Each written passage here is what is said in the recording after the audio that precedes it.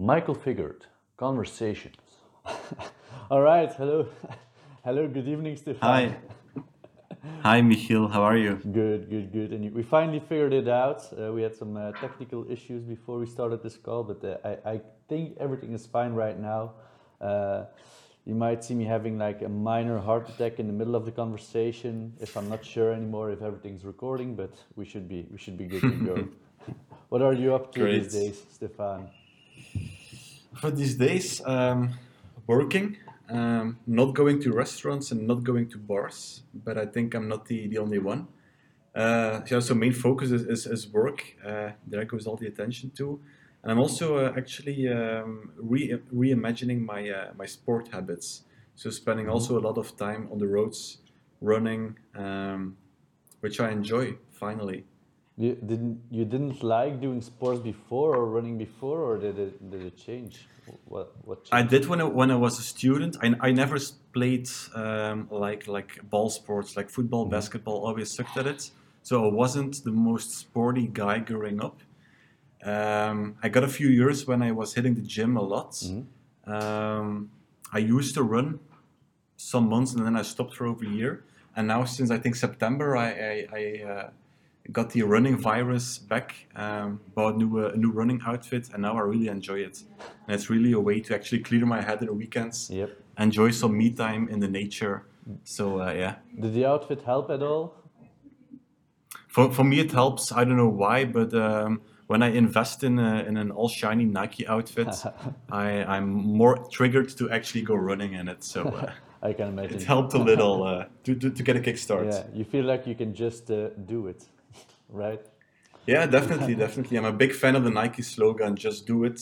Yeah, Big fan of it. yeah, Big motivational yeah. speech. It seems like that's kind of your credo, right? If I'm like getting it right, you seem to be well all over the place. I mean it in a positive way, but you seem like you're always busy doing a lot of stuff at the same time. You are, if I looked it up correctly, you're the co-founder of 3 or 4 different companies, and then we are also connected on Instagram. So I see what you're doing besides that as well. So you're always out and about, like running or visiting stuff. How do you even find the time to do all of that? How do I find the time? I don't know. I don't really think about it. And then it's funny you said you were all over the place. I think at one time during the past years, I was all over the place doing a lot of different stuff that isn't related at all, stuff that seemed interesting, so I was just going to do it. But now, the last year, I also took some time for introspection and reflection. I really started to focus more on a few things, but do those few things very well and not half and half. I think that's a mistake being all over the place I made the last years. On the other hand, it's by doing a lot of different things that you actually learn what you like, what you don't like, what you're good at, what you suck at. So I'm very happy to do it, but I felt like it was a time to actually do fewer things, but go Yeah. deeper in them and go further. Would all over the place for you, would that be like chaotic, or is that kind of the way you are naturally? Chaotic. I don't know if it's the right word, but I'm a very curious guy. So I'm interested in a lot of things. For example, I studied criminology because I have a fascination for human behavior, societal changes, how we deal with criminality and deviant behavior. But I'm also interested in business. I'm also interested in environmentalism. It's a very difficult word, but I'm interested in the topic. Yep. I'm interested in music. I have a lot of interests. So of course, when you have a lot of interests, when something new pops up and somebody asks you, "Hey, let's do this. Let's try this," I was always the guy who was raising the hands. Yes, let's do it. I'm enthusiastic. So I think it's more a question of being curious than chaotic. I've, the reason I invited you is, well, because I kind of look up to all the different stuff that you do. Like in every way, I kind of think like, damn, I would handle stuff a little bit more like like Stefan does. And it does feel to me like on the personality level, it looks like we're a little bit the same. So what I'm curious about is how you kind of went from all those different things that are unrelated to be able to fixate yourself on a few of those and get your focus on only those. Yeah, how did that happen? I think the last year played a role. I think the last year played a role for a lot of us on a lot of things. But for me, it was like time to actually take the time to stand still, to look around, to reflect, to look back, and also to look forward. And I feel by doing a lot of things, and maybe for the listeners who don't know me, I studied criminology, wanted to change people's lives and change society. I went into consulting, did a lot of freelance consultancy, mostly innovation projects with startup corporates, even governments. I also was the co-founder of EBBC, which is, of course, where I met you, where I got to know you better. Well, The actually, I Entrepreneurial think we Business met Book even Club. before that, right? Yeah, We went- that was in my innovation consultancy project where you were working for a chatbot company, Yep. where I was advising the local government we were working for together. So that's Yep. how we met. And I think then I pitched also the book club. So you went to the book Yep, club. yep. That was my way to actually get people into the book club. So everybody I would meet would become a member Yeah. of the book club. But so I did a book club, I did a consultancy. I also worked for a corporate venture, so a spin-off of a big insurer in Belgium. And when I looked back the last year, I found out like, hey, where is the passion at? And I felt like it wasn't in the innovation consultancy. I like doing it, but it's not that I would live and die for it. Let's say. Where did I find it? It was in the EBBC, and it was not necessarily in the books. I'm a big reader, but it's not the books that passionate me the most.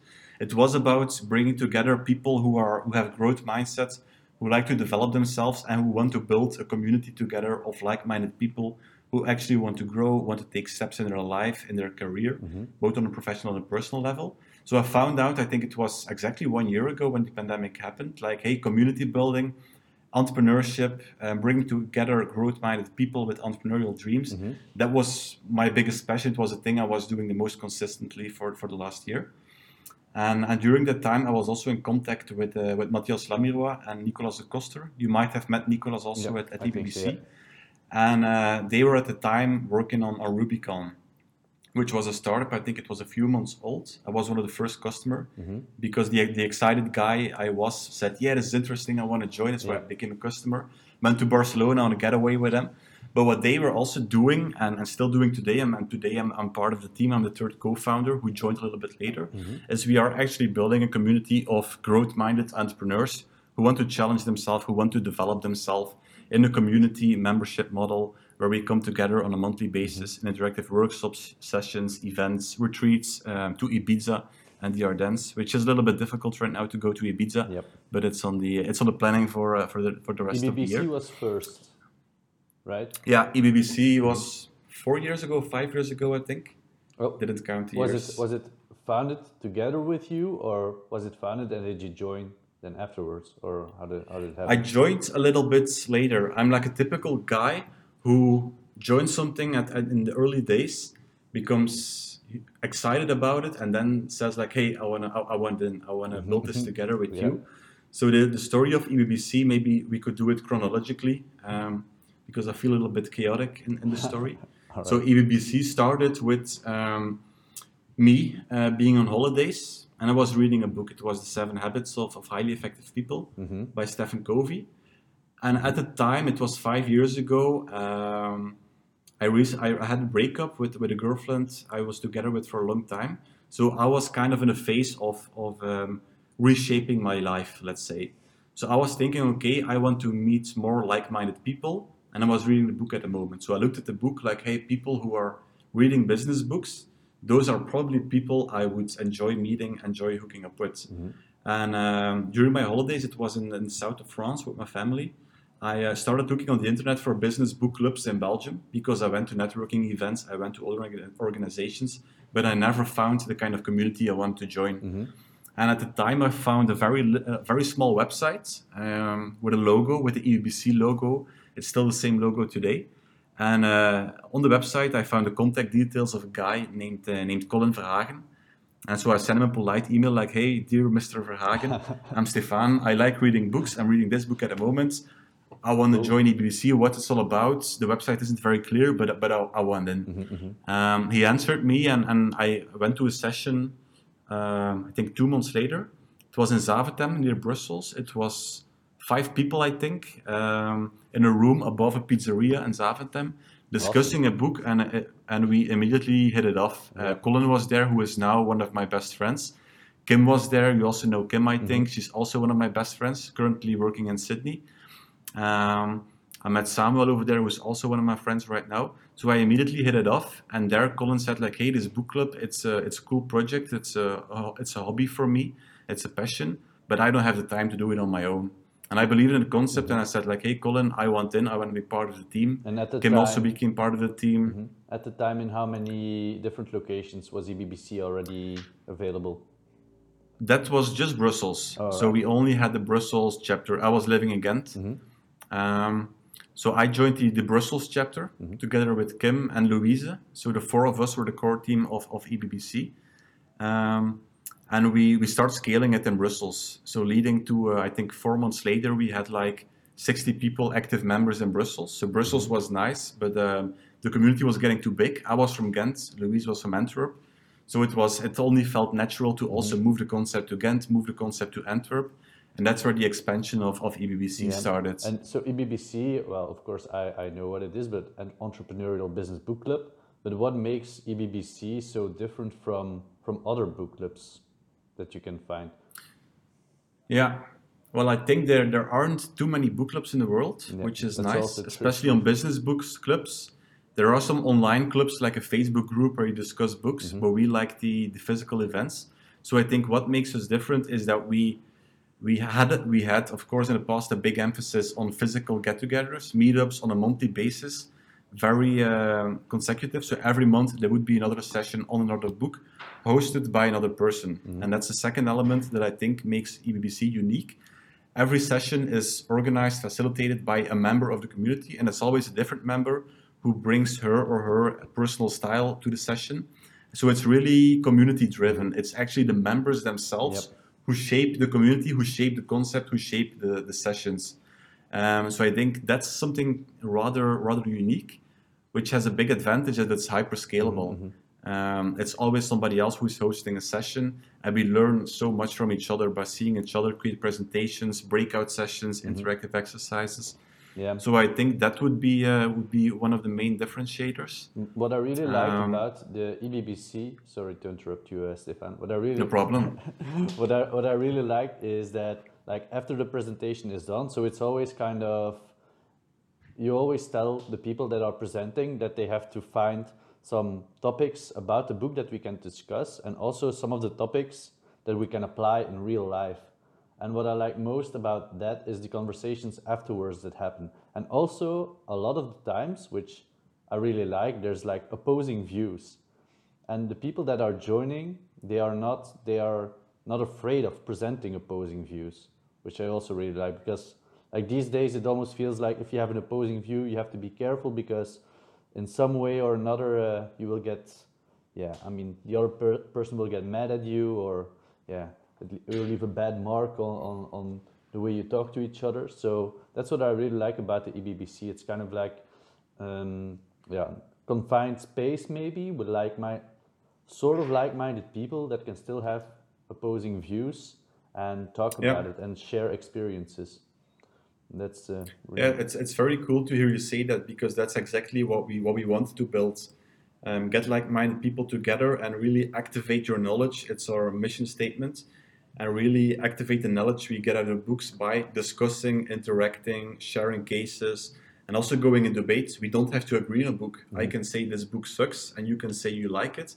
But the discussion we have, because you have opposing views, that is creating the value. That is the extra knowledge and insights you go home with. Yep.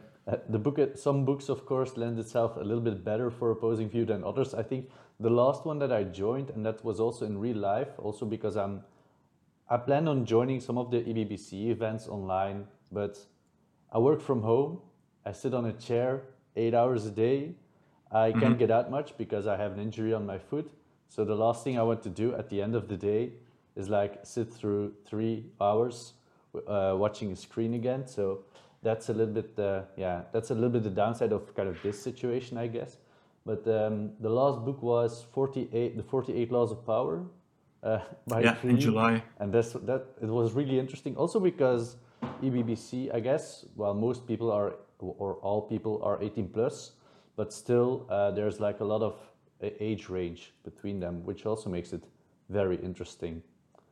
And you don't feel like you're a person that does not belong to the group just because you're the youngest or the oldest or whatever. Yeah. Yeah, diversity is also very important.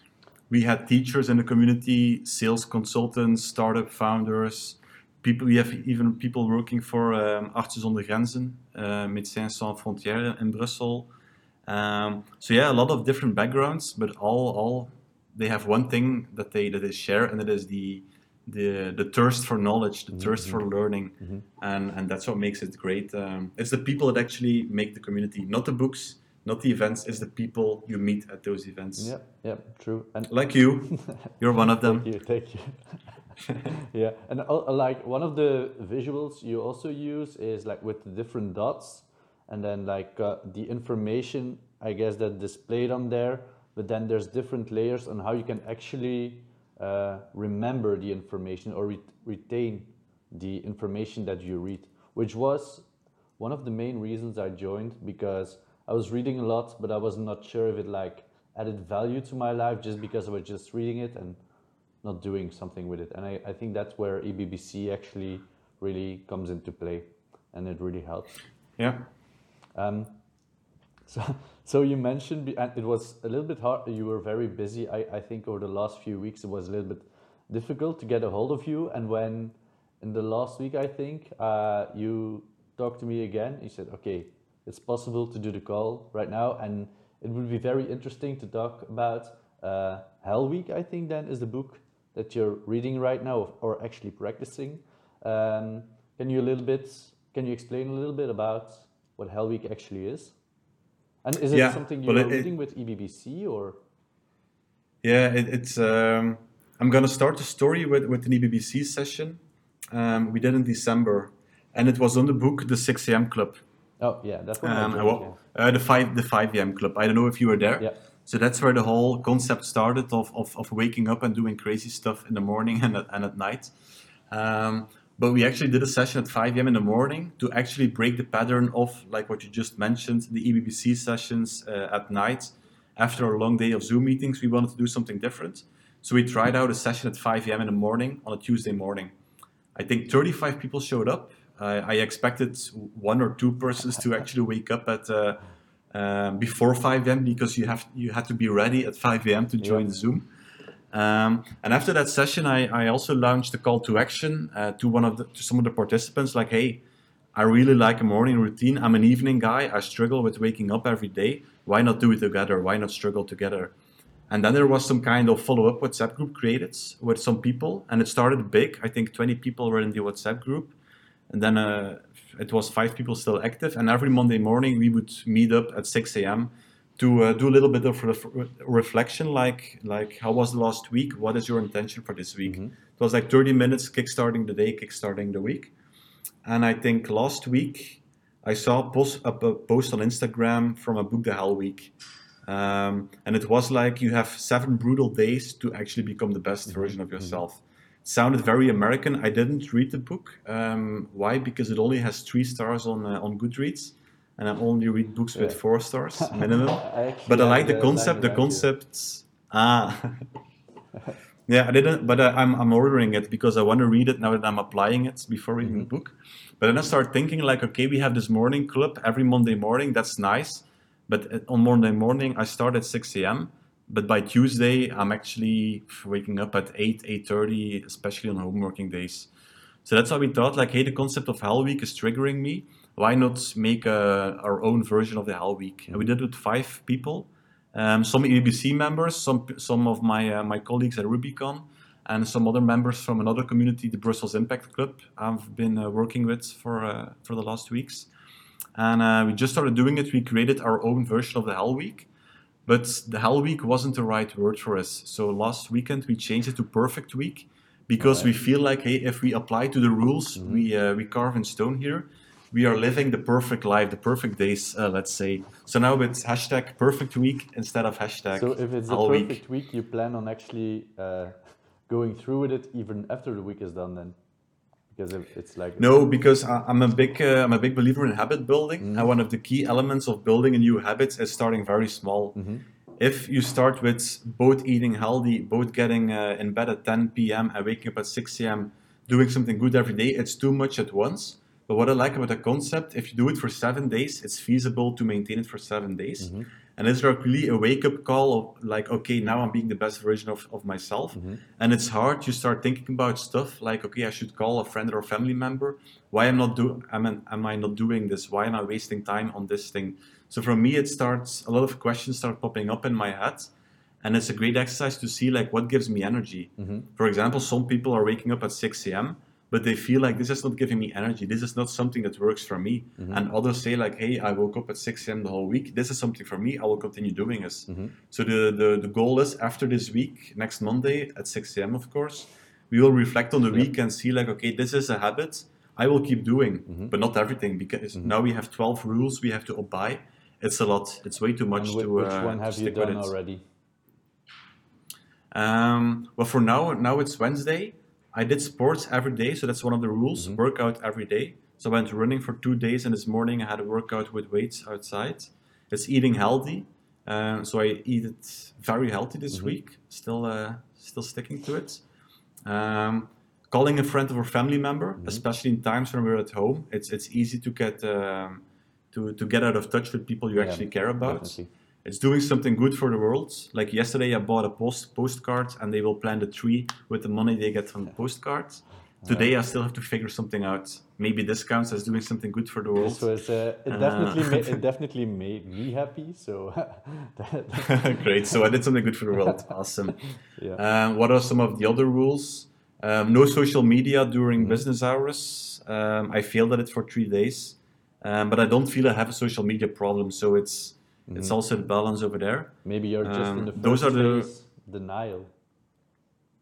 Could be. Let's maybe if you speak on Friday, I will say something else. And those are for me the most important rules. There's 12, but I can't sum them up right now out of my head. And we have a checklist in a Google sheet every day. We check off the boxes we actually ticked, and we can see each other progress in the sheet. We all have our own top. Yep. So that's good for the accountability. Yeah, but you're already halfway through. So, and who did you call? And Oh, sorry, go ahead. yeah, one other important rule, of course, is read every day for 30 minutes. Yeah, but So that's I guess you already did very that important. before, right? Yeah, but this week I didn't read on Monday, I didn't read on Tuesday, but I read today. So Okay, that is good. I'm getting there. Yeah. I guess one of the things to remember there is also to not quit if you just don't make one rule, I guess. Because you just have to stick with the things that work and not focus on the things that didn't work. Who did you call? Yesterday I called my mother. Monday I called a friend. Oh, you have to call I haven't somebody heard else in, like- every day. Yeah, Oh, so that's the goal. Every day you call somebody else. So today I had a call with some friends in the early morning. I'm also calling you at the moment, so maybe that counts. I decide if it counts, so that's easy. And still figuring out who I'm going to call tomorrow. I think my grandmother. Yeah. I also give her a weekly call, so that will be scheduled tomorrow night, I think. And did you call people already that you don't call normally? Well, for now, I call the people that are in my top 5, let's say, of the people I actually care about in life. I think towards Thursday, Friday, I will also start thinking about other people. Like, I haven't heard this person in like 6 months. How would he or she be doing? And there's so many people that you met over time that you just lost track of. Like, for example, us, we used to meet up at the EBC. We used to work together even for a short while at the local e-commerce project. But after that, we also kind of lost touch because everybody's living their lives and it's so easy to get out of touch with people. So maybe I will call you on Saturday or Sunday. Who knows? That's a surprise. At 6 a.m. Yeah, probably. I tried to do the miracle morning for a while. I did it for 30 days, I think, and it worked fine. But I I don't know, maybe that's something that's just in my nature. I can't do it if there's no like tangible goal. Like I can't just do it for the sake of doing it. When I was reading the book, I was like, okay, I'm going to stick to the rules that are in this book, and then it's fine, and I can do it. But like after the goal was met, and maybe I got up at 6 a.m. for a few more days after that, and then yeah, it just went away. Yeah. But maybe I'm just not a morning person. I don't know. That's actually the whole point of the miracle morning, is that there's no such thing as not being a morning person. But yeah. Yeah, I like the book, and it's very similar to the 5 a.m. Club. But I hate one thing about it, and that it's like when you're reading it, you feel obligated to wake up at 5 a.m. because otherwise you couldn't be successful. That's like the tone of voice that is in the book. And it also is very strict with the rules. Like you need a 20-minute workout, you need a 20-minute reading, you need 20 minutes of being grateful for stuff. But everybody has a different morning routine. Yeah. For example, if I wake up early and I go for workouts, I don't feel the need every day to also go meditating or to start journaling or to start reading in the morning. Maybe I just like to take a long shower and enjoy a hot coffee and get off to work. Other days I will read a book if I feel like it. But I have a little bit of problem with these kind of dogmatic rules that are in those kind of books. But I like the main concept as an experiment. So like, hey, let's try it out for 7 days and see what happens. And also, what I feel like in that book, the meditation part, I'm still not like, I know it's beneficial and so on, and I read about it here and there, but I'm still not sure I can even do it. You know, I don't know. When do you know if you're meditating the right way? Do you do it sometimes, or? I started trying it like the last month, but I'm still struggling with it. And I think the right way is when you feel that it's giving you value. So, for example, you have people that say, like, I meditate every day. I don't feel the need to meditate every day. But there's one moment when I do feel the need. I think it's in my character to often get a little bit overwhelmed by stuff that is happening. So sometimes I feel like, whoa, it's too much at once. And at those moments, I take out my Headspace app and just do it for 10, 15 minutes. And then it helps me to get at ease, to get relaxed a little bit more. You do? But only like on extreme stress moments. You do it during the day? It's mostly during the day. It's somewhere in the afternoon, mostly. But only when I feel like, okay, I have too much stress. I'm too nervous. And my head isn't clear anymore. That's the moment I like to do it. Yeah, maybe that's why it didn't really work for me, because when I wake up, and especially like in this period of time, I work from home. So I'm not really, the first thing I am when I wake up is definitely not stressed. It's like I have time enough to prepare myself to get to work. So I was already calm when I woke up. So maybe meditating, I think meditating probably mostly helps with being stressed or to not be stressed anymore. And maybe the morning isn't the right period to do that, and I don't know. But it's different for everybody, and often when you read self-development books, you feel like I should be doing this because this is what I need to do, but in the end, it's what works for you. And so the morning routine, the Hell Week. So Monday is the last day then that you'll have. Sunday night. Sunday so night. It's from Monday morning to Sunday night. Yeah, and then we stop counting, and we can go back to normal lives. So I'm mostly worried about the weekends, like waking up at 6 a.m. on Saturday and Sunday. Might be a tricky one. Yeah, that's probably you will need a lot of willpower to do that. Yeah, and the challenge is my girlfriend is not doing the challenge, but of course it's Friday night. If I go to bed at 10 p.m. and set my alarm for 6 a.m., it also affects her weekends. We'll see how it works. And you weren't able to convince her to also do the challenge? No, she just started working a new job this Monday, so I think she has enough challenges this week to get started with. So I didn't even try to convince her to join the Perfect Week challenge. So but I can imagine that it's very hard to convince somebody to do a challenge like that. Like sleep is pretty, or at least like sleep is pretty holy to most people, but still a lot of people are just neglecting it, right? So there's I don't know if you have read it. It's Why We Sleep, and I forgot Yeah, who very wrote it, nice but book. that kind of changed my actually how important it is that you have a good sleep. Like I Yeah, don't know about you, but like I already knew that sleep was very important. But after reading that book, you're like, yeah, completely convinced that is, yeah, yeah. And it's very brutal. Like if you don't sleep 8 hours a night, you are slowly killing yourself. That's like the main thesis of the book. But it is important. I also always feel it when I didn't sleep my 8 hours.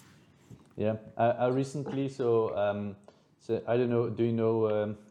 I mention him like once every podcast, so it feels like. But do you know Joe Rogan podcast?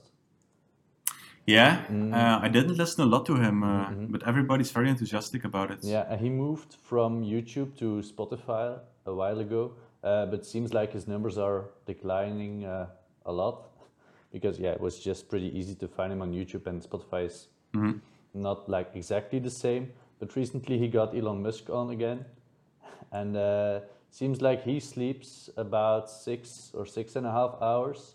But like also the point in the book why we sleep is that's a very small minority that can actually get by 6 hours. A lot of people think they can, but yeah, it's mostly just not true. Um, Yeah, so you're reading a lot, and a while ago you posted your top 3 books, and one kind of piqued my attention. It's How to Change Your Mind, and I think it was actually on the number 1. Uh, yeah. so how come you started reading that book? Or what is it about, maybe, for the people that don't know? Well, it is about a topic that might be controversial, because it's about drugs, or it's about two substances that people classify as drugs, and what is drugs and what is not. It's not black and white. Let's say that's the criminologist in me speaking, but it is All a right. book about psychoactive drugs. So what are psychoactive drugs? It's the magic mushrooms you might know. You might have tried, I don't know. It's LSD, which make you trip in with very visual hallucinations. It's other different kind of mostly mushroom species. The ayahuasca tea that you can drink in Yep. South America. Yep. But so these are substances we often we put them on the same place as cocaine, as cannabis, as heroin, and so on. They are drugs. They give you a certain kind of experience, but it's a book on actually the benefits of psychedelics. That's the term, psychedelics for these kind of drugs. And it's a book about the history of LSD. It was created in a laboratorium somewhere in the United States, and it was used as a medicine to solve mental illnesses, to solve depressions, anxiety, and so on. But it got out of the laboratorium, and it was a drug for the hippies in the 60s, but also a drug you could use in nightclubs and so on. But it's actually a book that is completely focused on the benefits of psychedelics, and it also involved the author doing mushrooms himself, doing Yep. LSD himself, to actually do a trip. And what is interesting, you see it right now also popping up. So, for example, in the Netherlands, you can book a retreat, cost you like 1,500 euros, and there you go on a retreat. It's with yoga and meditations and so on, but you also eat magic mushrooms or LSD to Yep. actually go on a trip. And what is interesting on Is the it legal psychedelics, in Holland? it's semi-legal. You can buy it at smart Yeah. shops. And Belgium is prohibited. You could get fined if you have it with you on the street, I think. But what's interesting about psychedelics, so you have your brain, and as you grow older, you make certain connections that are hardwired in your brain. You could use the metaphor of a snowy mountain. So it has just snowed, and you don't see any tracks of the skis and the footsteps in the snow. But once you start doing things, you start making tracks in the snow. Yep. So that's your thinking, the connections you make in your brain. And what is interesting about psychedelics, if you take psychedelics, it's like a fresh layer of powder of snow on the mountain, and all the tracks are a little bit erased, so it's easier to create new tracks. So what it actually says, this metaphor, it is that it enables you to make new connections between different types or segments in your brain that normally don't communicate with each other. which leads to getting deeper insights on deep personal issues like anxiety, depressions, and so on. And it also helps to overcome traumas because the traumas, the tracks in the snow, are actually covered in a new layer of snow. So it can help you for a lot of more psychological diseases. But it's also a great tool. I think I didn't use it yet to actually get to know yourself better and get a deeper understanding of who you are and what you want in life. Yeah. And for some reason, it triggers with me the concept of changing your mind. The book is also called Change Your Mind. So that's why I picked it and I joined it a lot. Yeah. I know, like, so LSD I haven't tried, so I have no experience with that one. But like, they are trying to get some micro dosages, I guess to people because it makes them less anxious and able to be more focused. In my opinion, and I don't know about you, but it's a little bit a shame to me. I feel that they kind of banned any research on substances like that for so long, when already Yeah. in the beginning, when they were still able to research it, they already noticed that it could have positive effects. Like it was actually, I think, actively used by psychologists or psychiatrists to treat people that have anxiety issues or that have, severe depressions and so on. So Yeah. yeah, And that's a problem. Some researchers feel like this is like a magic bullet we have to solve depressions and anxieties. But because of the image of drugs and the war on drugs in the United States, mostly by President Reagan and Margaret Thatcher in the UK, and also here we also have a war on drugs. It is like it's prohibited to do something with it. And every science, every research shows the great effects of those kind of substances. So it's like a public. I'm looking for the right word. I can't find it. Stigma. Stigma is the right word. And the stigma, I think, is slowing down academic research, is hurting academic research, and just development of psychology. Yep. I agree. I certainly hope that over the next, but I think like in 20 years, like Belgium is a little bit slow. I feel like on those kind of things, but like in 20 years, I believe like even in Belgium, we should be able to reintroduce stuff like that to help people with psychological problems and maybe also sometimes recreational. Yeah. I don't know. That's up to the people that use it, right? There's some drugs that should definitely never be allowed, but I mean, if it can be proven that it can be beneficial or there's no real harm if it's in the right setting and so on, then I believe Yeah. it should be, allowed. That's part of the problem. Like we classify them like we classify heroin and cocaine, and looking at it from a scientific standpoint, these are totally different substances. Quick question: do you hear the vacuum cleaner? I hear a beep, but I thought it was my washing machine. So Okay, but I think it's okay with the ears, but I hear it over here. They're cleaning. Oh no, yeah, but it's fine. I don't hear a loud noise, so it's good. Awesome. I think so. I got the book and I started reading it, and they mention in the beginning that it is not about marijuana or about weed in the book. So like regarding any of those type of substances, have you tried any of them? But it's prohibited in Belgium, so it's a question I shouldn't answer All right. You're on air. So I will let the listener guess. all right. But I never did a full psychedelics experience, so I never did it. It's a little bit scary because you take a deep look into your own mind. I might do it in the future because it's very fascinating to me. So yeah, that's my answer. A very diplomatic answer. A lot of people, I feel like they are not open to try that kind of stuff because they don't like losing control of themselves or on about their mind or something like that. But still, like in those glorious times where you could still go out, still we drink alcohol every time we go out. So that's a little bit weird. And still, if you talk to people like even like our age, if you tell them, oh yeah, but drugs is also, but alcohol is also a drugs, they look at you like, yeah, but that's not the same. Like, have you seen the studies on what alcohol does to your body and your brain? I mean, it's And the number of deaths. yeah, also. If you compare the number of people dying from alcohol versus dying from other drugs, and I don't condone drugs. So I'm not an advocate of cocaine, heroin, marijuana, whatever. Those are really drugs to me, not psychedelics. But yeah, alcohol is a hard drug. Yeah, definitely, and yeah, like you said, a lot more deadly. Like you nod off so quickly if you drink something. Like if you're already tired and after a night out, and then even a split second of just closing your eyes.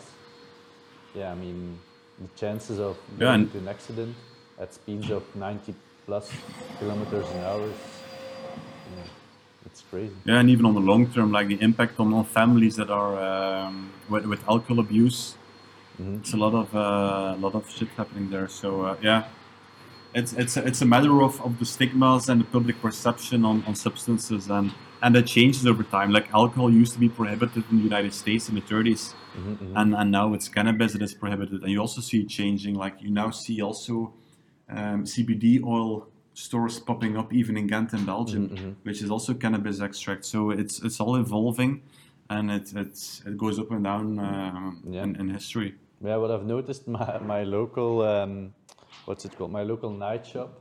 But I'm not sure. I'm not going to say my exact location because I don't want to get them in trouble. But it seems like they also have these kind of products that I'm not sure. Like it's kind of in the gray area, I think, right now. And like the whole counter is full with CBD products. But CBD, I think, is illegal, right? Yeah, because it's extracted from marijuana, but it doesn't contain the psychoactive parts, the THC. Yeah, I think THC. it's not in there, so it's not giving you a certain high or something. Yeah. But it's calming you down. It's good for relaxation apparently. I didn't try it yet. Yeah, I also haven't tried, but like they are starting to legalize it in the U.S. right now under Biden. So I'm wondering how long it will take Belgium to do something like that. What do you think?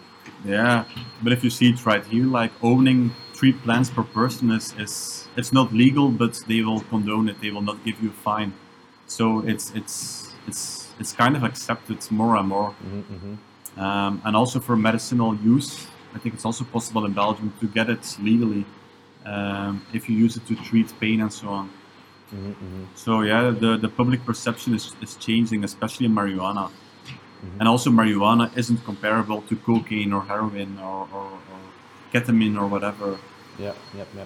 Well, one of the things I recently discovered so I read about marijuana is that it can actually induce like Alzheimer in the long run, which that scares me a little bit. Like every disease that has to do with my brain, I want to keep as far away as possible because I mean there's some your brain is still like the most powerful. Yeah, I mean that's what drives everything in your body. So you have to keep it healthy. What do you do to keep your brain healthy, like on a daily basis? Or what healthy habits do you have for that? But I think now it's the running, the habit I mentioned in the beginning of the session, and that I picked up a few months ago. That is now giving me like mental ease. Like I know now if I have a very heavy week with some stress, of course, then I look forward to just wake up on Saturday, have a coffee, go running to actually clear the head. Also on nights when it's dark, it helps me to get rested, to get a clear head. And also walking. I discovered walking this year. If you would say last year, like, hey, Stefaan, let's go on a walk, I would never do it because it was boring and nothing to see in Belgium. But I really started to enjoy it, just going for long walks in the nature and cities. And we have so many beautiful little places in Belgium that we never were aware of. So, and walking for me is now also, it's making me zen. It's making me it gives me a clear head. So I think those two now give me the most energy, most in the weekends to recharge for a new week. And I think on weekdays, it's trying to eat healthy. I like eating, so that's always a challenge. But I notice when I eat a lot of vegetables, not too many carbs, not too many sugars, I keep my energy levels up. And I think one of the extra habits that I also discovered this year is actually sharing with people what's on your mind. I used to be somebody, and I'm still am, who is when I'm dealing with something, I try to process it on my own. But now I learn to, and it's also related to my to Rubicon, the company I'm building, is to actually just share with other people like what's on my mind, what am I dealing with, where am I stuck, or what are my questions.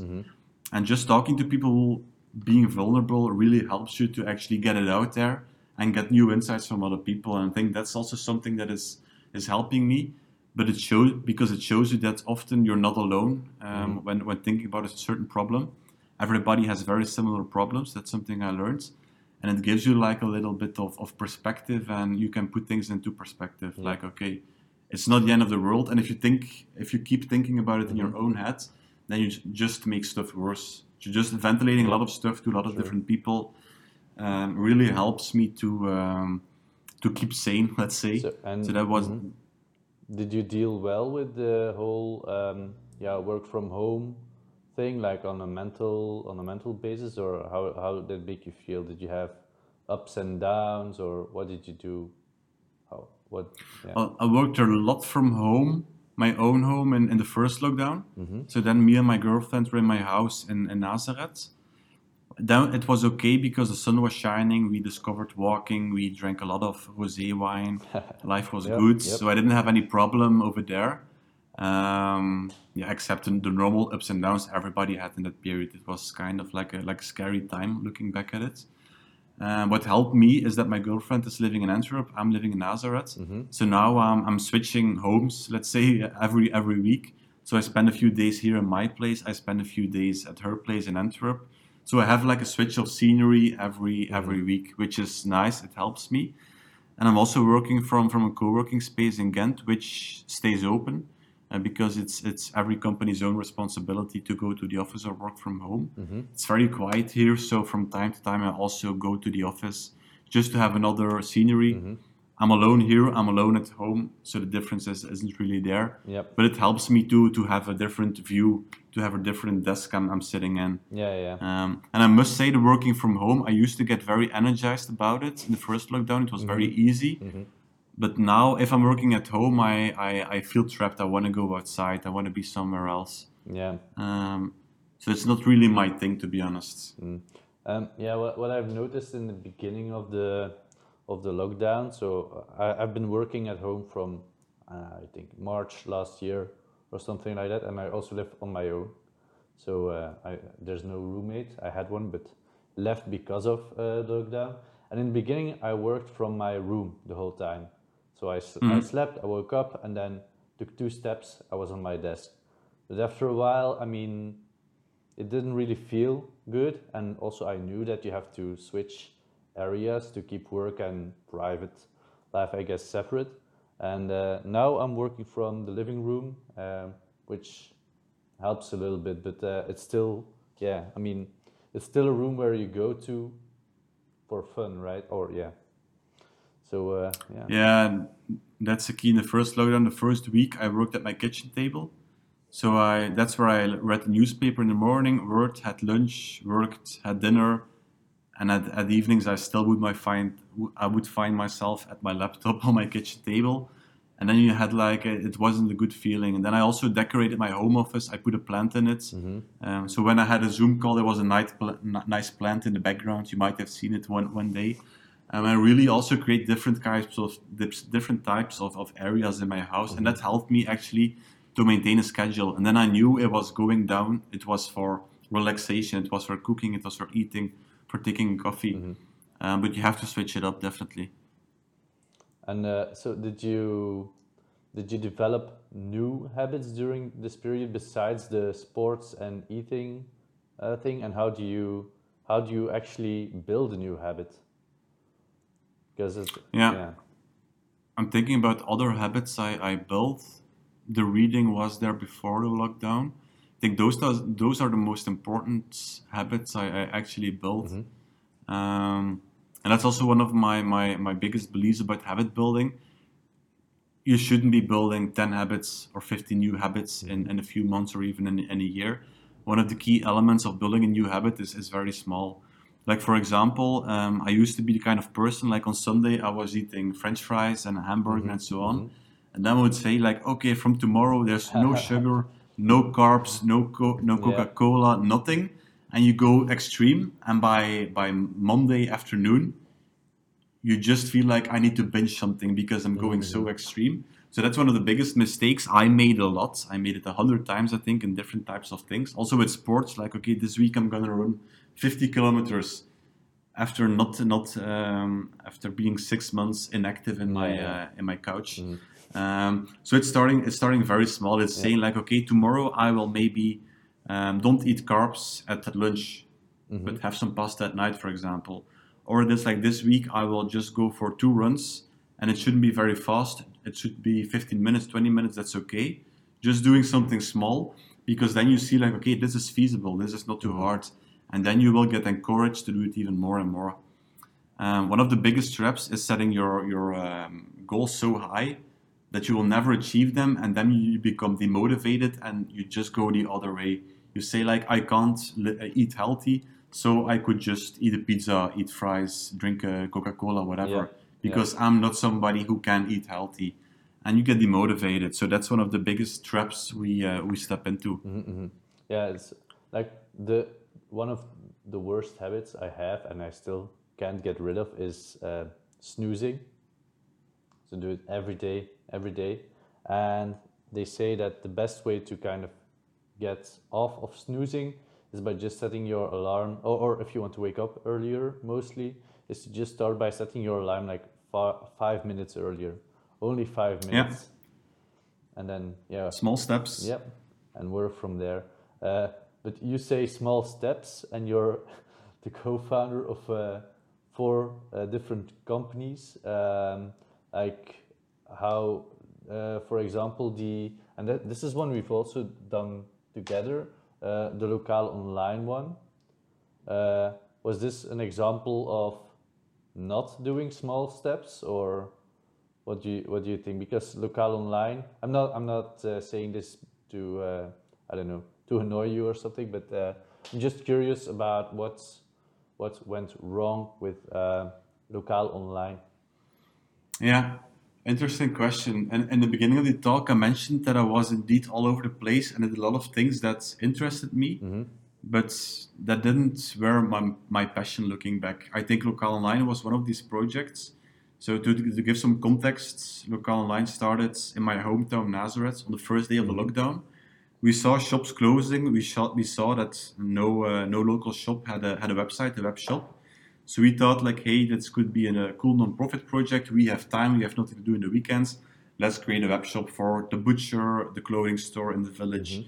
So that's something that started small. It's like in our own village with the local Unizo organization. But for me, that it all went down in the end. It went down. It sounds really bad, but we just decided like, hey, we're not going to continue this for 2 reasons.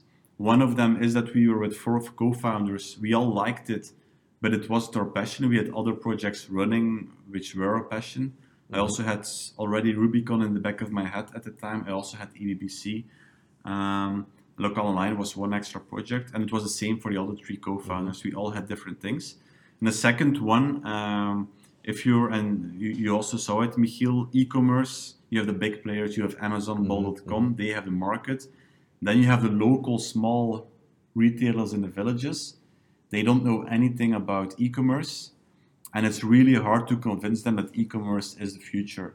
So what we saw is that a lot of shop owners said like, okay, this might be cool, but I don't know. I don't want to do this. I don't want to put my energy in it. And we also saw it from the sector organizations, Unizo, the retail organization. They also said like, yeah, it's cool, go ahead, but we don't see it. It will all go back to normal. So for me, it was like a 19th century mindset often. Yep. And I'm now putting it black and white. We also had a few believers who actually were doing Facebook and Instagram marketing to boost visitors to the web shop. But in the end, we felt like, okay, if we're going to do this, it will cost us blood, sweat, and tears to actually make it happen. And we will probably need 6 months, 1 year to actually get a revenue to actually have a sustainable company, a for-profit organization. And that combined with the fact that it wasn't our passion, it was not something we would bleed for. And I firmly believe if you want to start a company and you could do something new, disruptive, it will take time. You will have to suffer, you will have to bleed, but you will only do that if you truly believe in what you're doing. And I didn't have that with Lokaal Online. I believed in the concept, I believed in the future of local e-commerce, but it was not something I should be doing because I didn't have the passion for the sector or for the problem we were solving. Yeah. And I hope other people will solve it who are very passionate about it. So Yeah. if somebody's listening who is passionate, just do it. Hopefully, I think like the small shops, maybe they just don't see the value in having an online shop, or they're just happy with the what they are selling right now and the amount they're selling and the amount of work they put in. They're not really looking to put in extra work or to making more money. Maybe it's just because that's their passion, their shop as is. And I think I've heard it from you before. It's also because of a book you read, I think, that you also believe that some companies just they shouldn't focus on growth, right? Some companies there's like a charm in staying small, and I don't want to paraphrase you in the wrong way, but it was something like that, right? Yeah, it was the book I did a LinkedIn post, I think, on the book Company of One, and I also hosted an UBC session, which is indeed a book about staying small. That can be a good idea. And the main thesis is not that growth is bad. I believe in growth. Growth is necessary. If you have to pay wages, you have to grow as a company. But we often see that startups or companies are growing for the sake of growing. Like growing, they see growing as a goal, and growing is not a goal, it's a mean towards an end. And the book is all about thinking about what is the end goal for me. And it has examples of entrepreneurs who say, like, for me, the end goal is to live a balanced life. I want to work in the morning, take my surfboard, and go surfing in the afternoon. That's my end goal. And then you should build a company that's bringing in the money you need to maintain that lifestyle. But you don't need a company that is hiring 100 people and leading to you working 7 days in a week. That's not a mean towards your end goal. So it's all about looking at growth more carefully, seeing growth as a mean and not as an end. It's a means to an end. Yep. And you often see like entrepreneurs like, okay, we need to grow more revenue, more people on board, more shareholders, more capital. But it's often a trap. And people start with entrepreneurship to become free. But if you only focus on growth, you will never be free because growth will be your boss. The employees you hire will be your boss. The people who invest money in your startup will be your boss. So it's all about rethinking the end goal. What is the real goal? What is the reason I'm actually doing this? Do you know examples of entrepreneurs that are doing it the right way, I'd say, like that are not focusing on growth, or entrepreneurs that you are looking up to, I guess? Well, the book had some examples. It was mostly like one man or one woman companies. The book was also called Company of One, so small companies. They had some examples of some guy living in Canada with the surfing example I just mentioned. Somebody else who just wanted to travel the world and have an online business. So you see some kind of examples over there. I think one of the other examples, and it was not in the book, but I think the company Patagonia. I'm reading the book of the founder, Let My People Go Surfing. They also, growth is not the goal for them, but creating a positive impact is a goal for them, a positive impact on the environment, on the world. So they grow to get in money to actually invest the money also in environmental campaigns and stuff that is actually just good for the world. So they really thought like, okay, what is for us the goal? It's positive impact, and how do we create that impact? By growing, by creating revenue and investing the profits in sustainability projects. So I think that's one of the examples where this framework really applies. Yep. Do you think that anyone can be an entrepreneur? Because in my eyes, you seem like a successful entrepreneur. But I'm wondering, like, are there people that should never get into it, or like some characteristics of people that should get into it? Something like that. Yeah. Well, it's a very difficult question, and my answer evolved Sorry over the for the years. difficult questions, Stefan. No, I like different difficult questions. It makes me think, so that's always nice.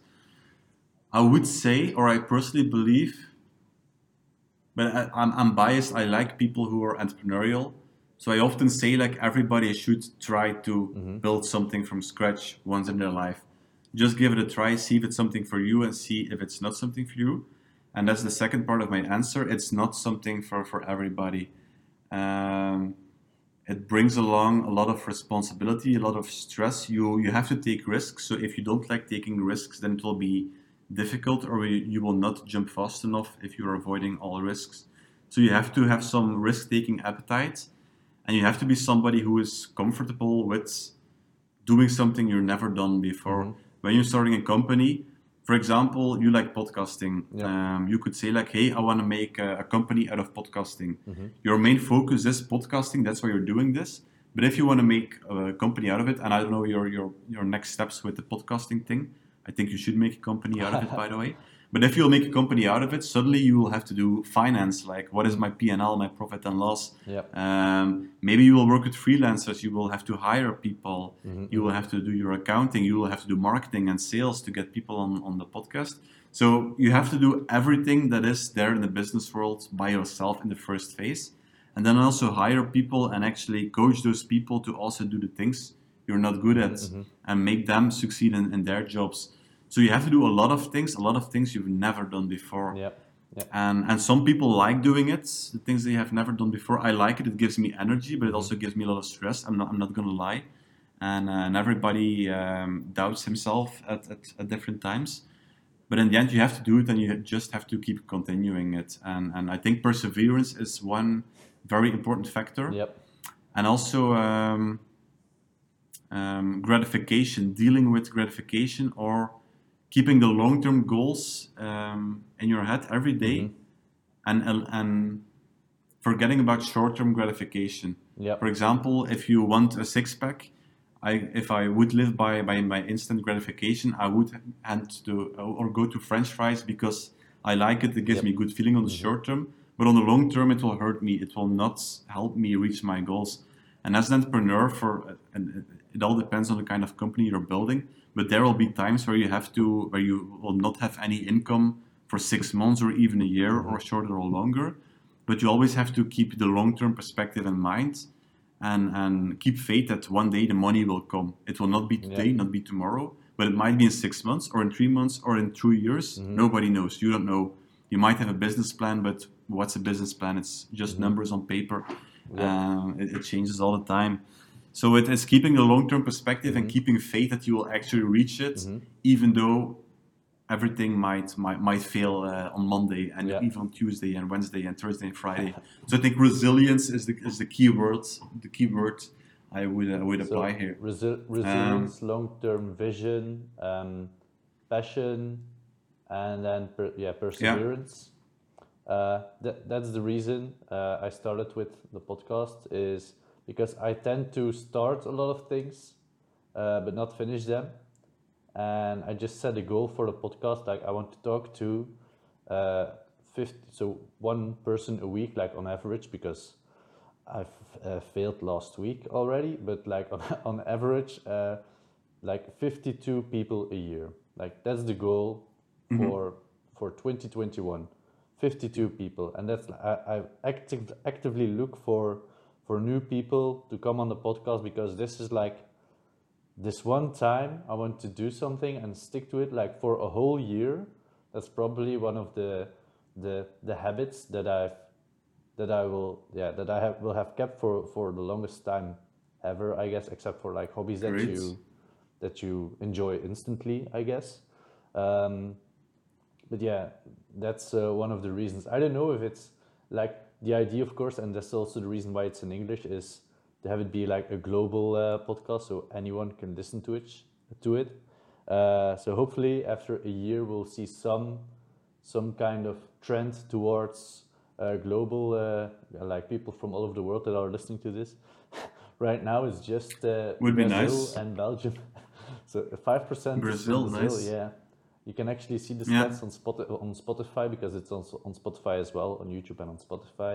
And I don't know, maybe it's they are fake people or bots, I don't know, but at least it says 5%. So I would really love to meet one of the the Brazilian people that are listening to Yeah. to this, and also Yeah. because that's a main point that I got from Think and Grow Rich by Napoleon Hill.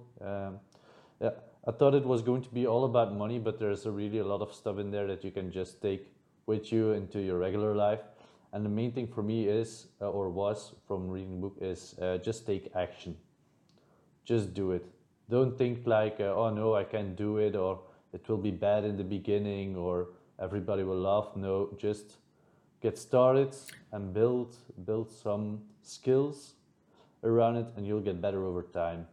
That's the Yeah, main. definitely. Yeah, I'm a big fan of the MVP principle, so minimum viable product. You have to put something out in the world Yep. very fast. We did it with Rubicon, we did it with EBBC, we did it with Local Online. We had a crappy web shop we put up in one day just to test the concept. Like, are people actually, do they need this? Do we solve a problem with this? And if you wait, you could say like, hey, I want to practice my podcasting skills for 5 years without releasing any podcast, but then you just lose 5 years. And now I like the mindset. I will do 52 episodes this year. If you would compare episode 1 with episode 52, the skills you show, the quality will have evolved so much. And I always like the saying, you should be ashamed when you look at the first version of your product or your service. Yep. If you're not ashamed, you launch too late. Yeah, I definitely believe that's true. And I'm sure, like, if you watch the first episode, which was actually with a friend still in real life, but then I did a reboot with Maarten. But it's very different. Like doing a call over video and then in real life is a lot different. But there's already some progress, or I would hope there to be some progress, some progress already. There definitely will be. If you do this every week, you learn something every new episode. Yep. So yeah. And also just the skill of conversation itself is also an important one to build at, which is one that I was a little bit afraid of losing right now because working from home, you don't talk to a lot of people, and a little bit contradictory, but my whole day is in English already because I work at an international company. So I'd like to just have conversations with people that are not about work, I guess. So yeah, helps. I have an idea about entrepreneurs or what makes ultra successful entrepreneurs. And it is that they all there's something missing in their head. Like the ultra professional or the ultra successful people, they all had some kind of trauma when they were a kid, or they had something traumatic happen in their life. And I believe that's something that gives those entrepreneurs a drive that's so big that they just don't know anything else. They just have to perform well. It's kind of a way to deal with the traumatic event. I think. Do you agree with that, or do you think that's not necessary? I think there are some entrepreneurs who come from a, for example, very traumatic experience that gives them a drive to make the best out of life. There are definitely some examples of those kind of people. I also think you can be a great entrepreneur if you just had a very pleasant childhood, a very pleasant college time, and just started a company after graduating, everything normal. So I think you have examples of all types of people with all types of experiences and backgrounds. I personally do believe that if you have a setback, if you come from a hardship, it can be an acceleration in some parts of your life. For example, if you come from a poor background, you might or you can be more motivated to make the best out of life, to really show that you're successful. If you feel that underdog position, you have people that actually use it as a force to become better and to go bigger. Mm-hmm. But it's so different for everybody. So I don't think there's one type of childhood you should have had mm-hmm. as an entrepreneur.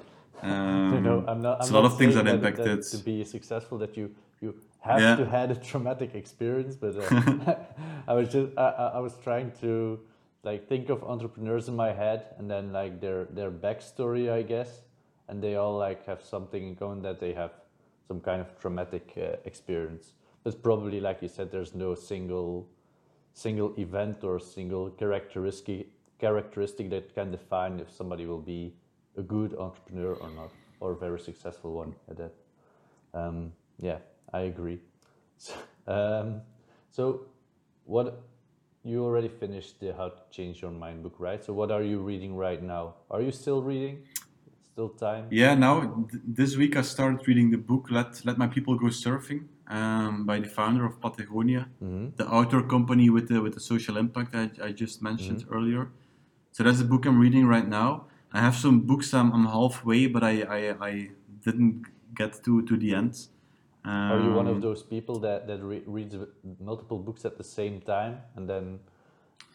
Yeah, I try to limit it. I often stop reading in a book at page 150, for example, and then the last 50 pages, I can't get to them because I'm more triggered by another book or another theme.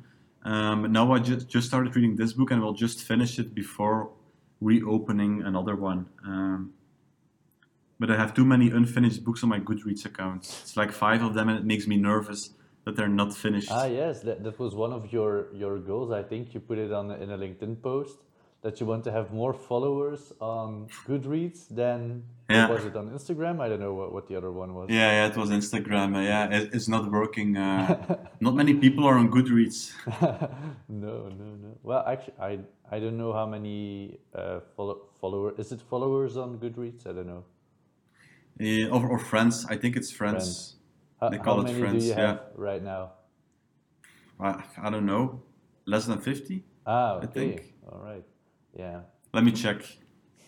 Maybe I don't know if you can add audiobooks as well on Goodreads. Maybe if they added that as a source that you could say you read or listened to, that would work a little bit better. But because I feel a lot of people, they just don't like to read anymore. It's a little bit of a shame. But yeah, I have 79 friends, so it's more. All right, almost. It's more than 50. 50. Yeah. Yeah, great. We're getting there, but it's not nowhere near Instagram. On Instagram, but you're very active on Instagram, right? Or, Yeah, I think too active. For some reason, I like making stories of a lot of stuff, just normal stuff: a tree, dinner, music, books. I really like the ones where you're, because you're also a DJ or a producer. I'm not sure exactly.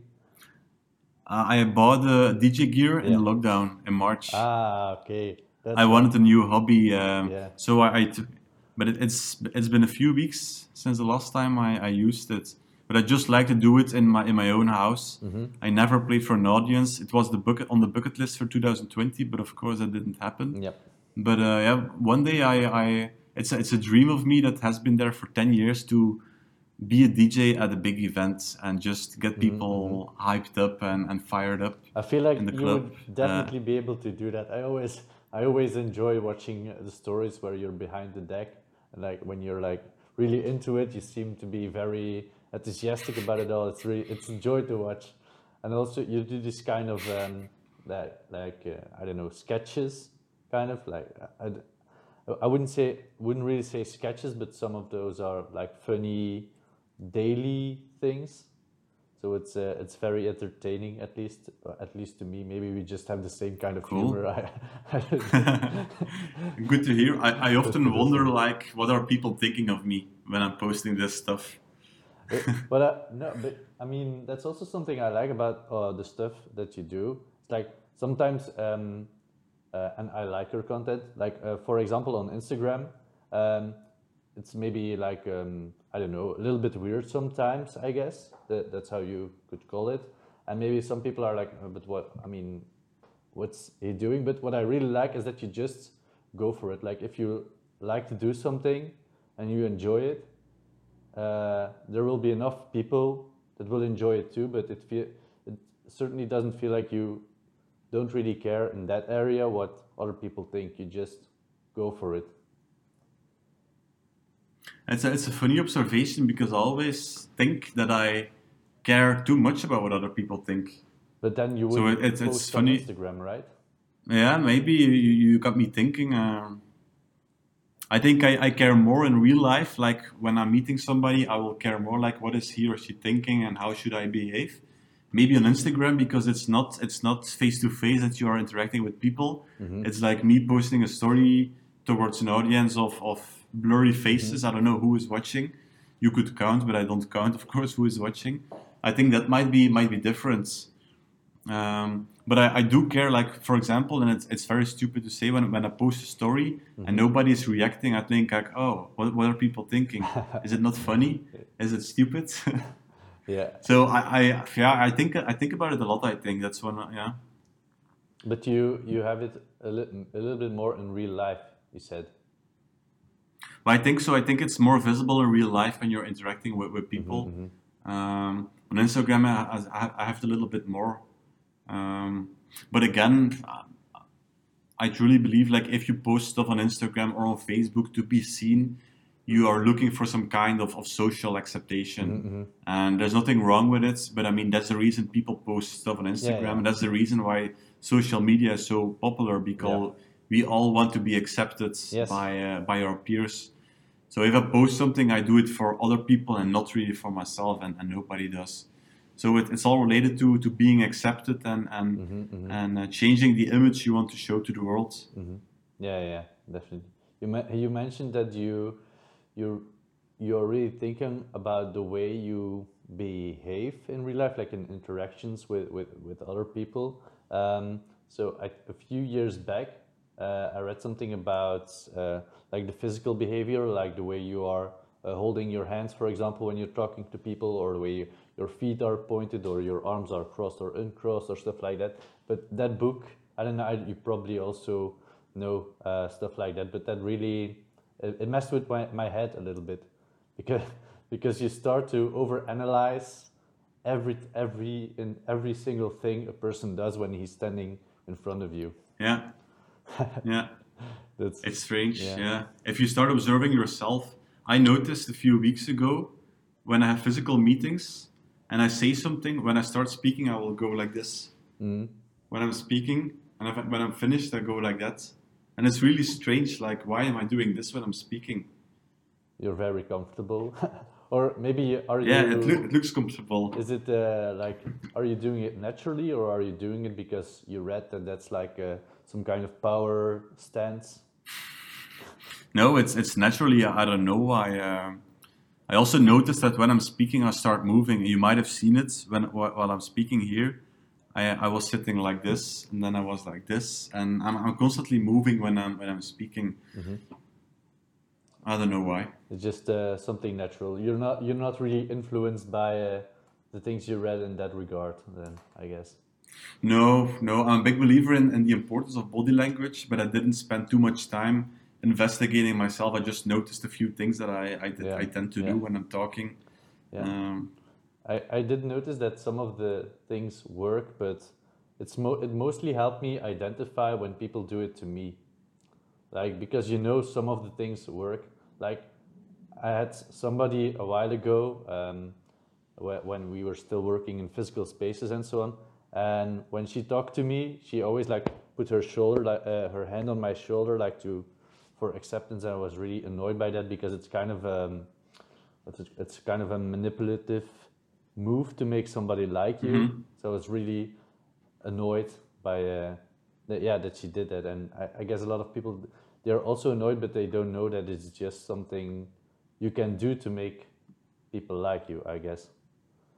And yeah, that's Yeah, just yourself. definitely. Yeah, So there's a lot of power moves.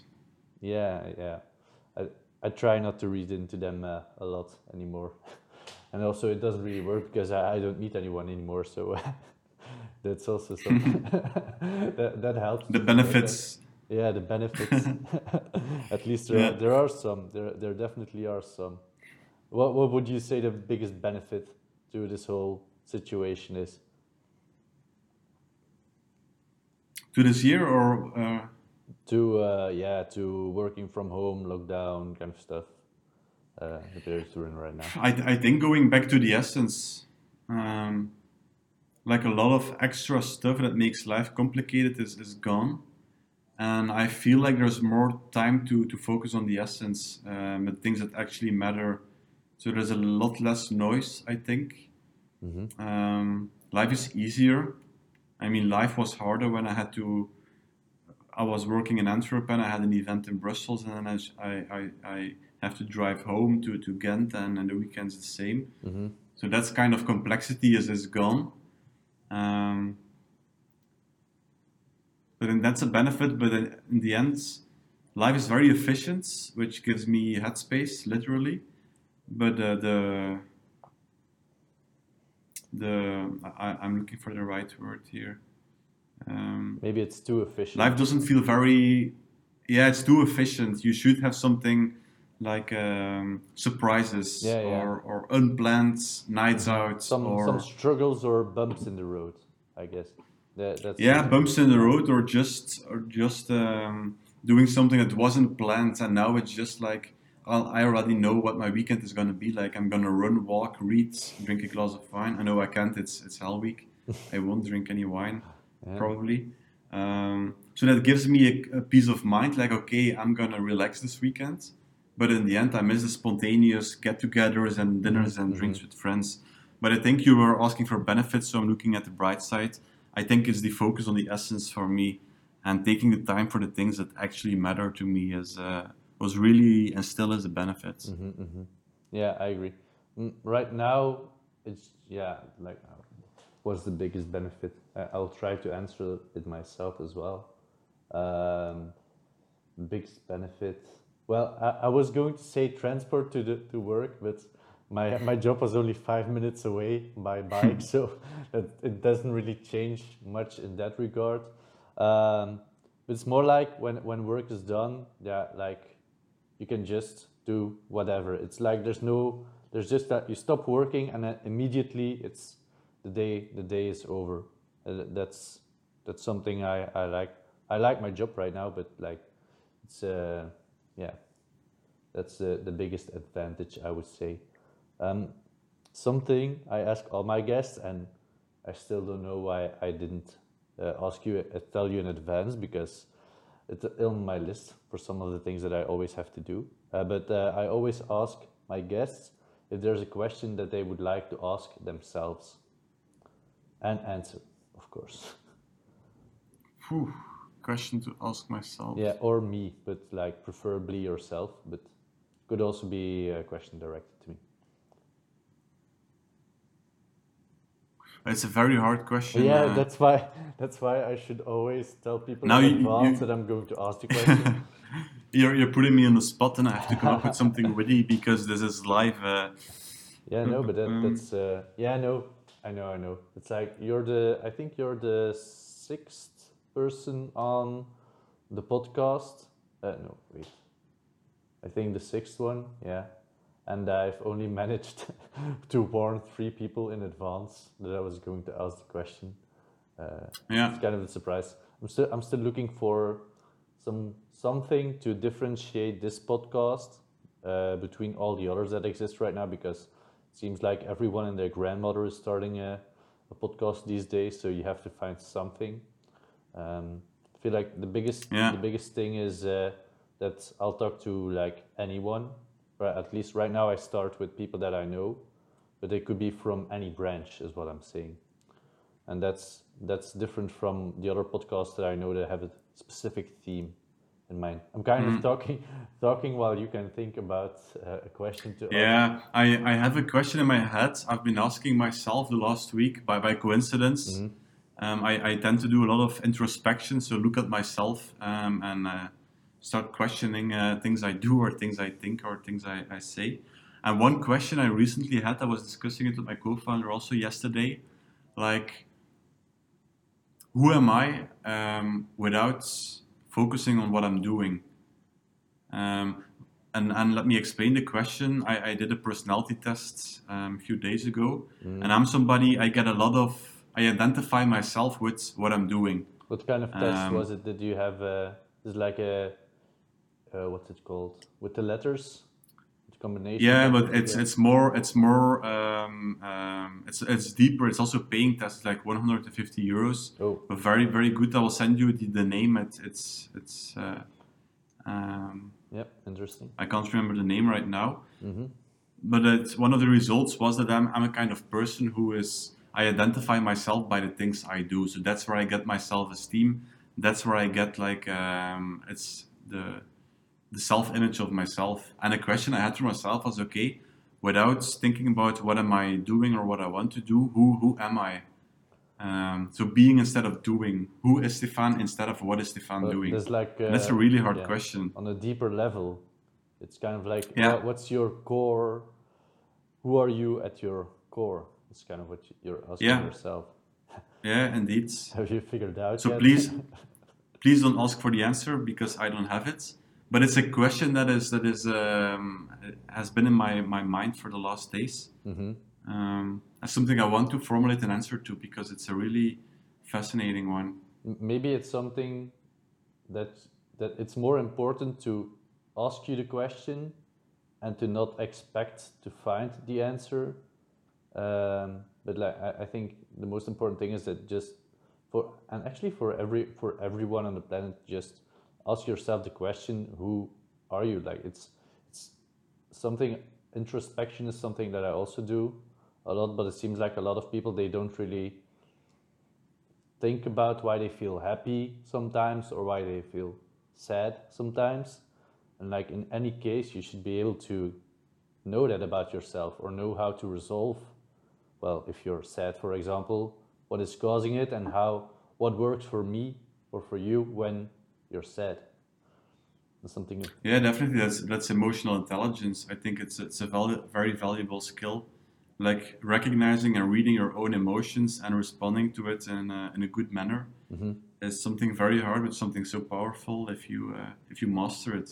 Is it some? And you will never Mhm. master it 100%, of course. But And is it something you succeed at the moment?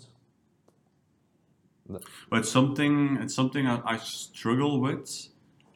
But maybe it feels like struggling because I'm thinking a lot about it. So I'm often asking myself, like, okay, now you're feeling stressed or frustrated or anxious about something.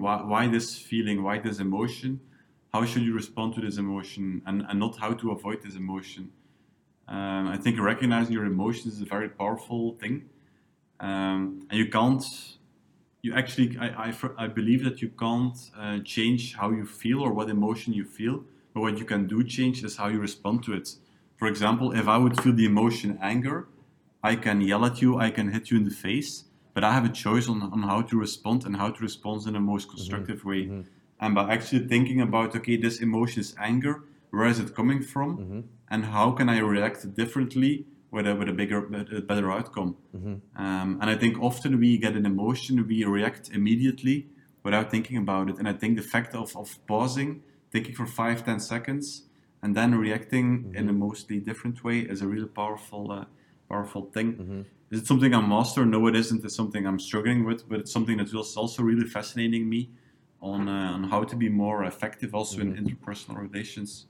It's like I think it's kind of like ruling your emotions instead of letting your emotions rule you. But I think Yeah, that's it's also being in yeah. control. Yeah. I think it's a very intensive thing to, or unless you are very trained at it, I think it's a very mentally taxing thing to be aware of how you feel the whole time. And I mean, it's pretty easy to do when everything is going relatively well. I think at the moments when it's not going well, then it's a lot harder to still do. Yeah, definitely, and that's when you make impulsive reactions. So for example, a professional example for me, I used to when I got into stressful situations. For example, I was a consultant. I got a phone call. The client wasn't happy, this and that. I would get in a panic mode and just do panic things, like say, "Oh, sorry, I will do this and that," and promise everything to make them happy instantly. And so just panicking and doing the wrong stuff without really thinking it through, and more pleasing the people instead of serving them. And by actually taking the time, like, okay, this is a situation, this is how I feel anxious. How should I respond? Should I reply now to this email, or should I become more stable first and more happy before I actually dive into this? And how can I avoid going into panic mode and firefighting mode? So that's something I saw a lot of times in my career. Like, okay, something is happening, panic mode, I will just do something very quickly. And that's something by emotional intelligence you can actually start managing and controlling, and choosing your action instead of just following your brain that is panicking and on fire. Yeah. Do you know the book? Wait, how to change your brain, or how the brain works? Wait, do I? I didn't read it yet. It's on my Goodreads to read list, I I think. should have it somewhere behind me, I think. There's so many books I forget where I put them all.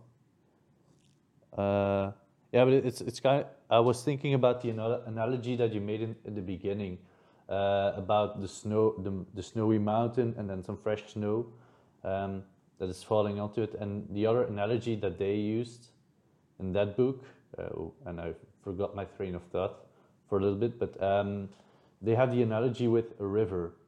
And like each time, like some learned behavior, for example, like the water just streams, and every time the water streams through those channels, it just makes the trench a little bit deeper and firmer. And after a while, people are so stuck into those ways that they are not able to create new habits. And one of the things that I found really interesting in that book is a way to avoid that, or to actually make room in your brain for new channels that you can walk through, is to fall in love, is what they said. Oxytocin in the brain allows you to make new neural pathways and to learn new stuff instead. It's kind of like an eraser for your brain. Yeah, but I think it's the same effect of the psychedelics. But that's that same process on steroids, I think. But indeed, it's a great metaphor. It's very similar. I also heard a metaphor about doing a little trail in the woods, and after a few days, the trail is getting bigger and bigger. And after 1 year, it's a highway with trucks driving over it. But it's indeed creating little trails in your brain, and they will get deeper or bigger or broader, and it becomes harder to change it. So, what would be one of those roads that you would want to erase or make less deep? Or what's a road you would like to create, a new one you would like to create this year? Like the number one new thing or experience you want to have and get grooved in your brain by the end of this year. We still have 10 more months, so a lot of time. I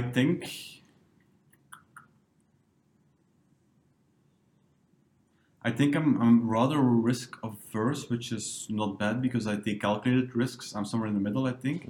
But I often feel like I play a lot on the defense. So I play not to lose, but I would like to play more on the offense. So playing to win instead of not to lose. So I see that behavior when I make decisions. I tend to focus on the worst case scenarios and mitigate them and find solutions for risks that might occur. But that often limits me from going on the offense, going all in, going 100%. And I think one of the trails I have in my brains is that cautious part that I want to bury a little bit and go more on the offense. Like if I say, okay, this is a decision I make, I will do this, then I should do it 100% and not 70% to play it safe. So that's something that's been on my mind for a few months that I'm also working on. But I think if I would make some steps or progress this year, I would be happy. And I think it's also an aspect that will have an impact on a lot of different areas in my life. To just make decisions and go for it 100%, and don't look too much back. Yeah, it sounds like a very good thing to focus on. At least, definitely when you're like if you're taking the entrepreneurial route, it's probably a good thing to nurture. So, getting back to the EBBC, when do you think the first live session will be again? Do you have an Hard to idea? tell. I think April or May seems realistic, but again, we don't know it. We'll see. I'm not really worried about it. We have a cool online format. We're experimenting with it. We might also experiment with hybrid sessions when it's possible, so part online and part offline, Yeah, with a live stream and so on. I hope towards the summer. That should be the safe bet. I hope so too. I would really like to join real life sessions again and finally present a book myself, as I said a lot of times before. Awesome. And actually, there's a new one coming out by one of the books that I proposed to present was the 12 Rules for Life, one by Jordan Peterson, which is not really, well, is technically not a business book, but it has lessons that can be applied anywhere in life, which can help in your business life, I guess. Definitely. And he wrote a new one, and it's coming out at the beginning of March. So if that's a good one, maybe Yeah, that's a good one sounds as like well. a plan. Yeah, definitely. Just do it. Of course, yeah. And also start running again. Yeah, that would also be nice. Do you have a final like book recommendation, like one book that everyone should read?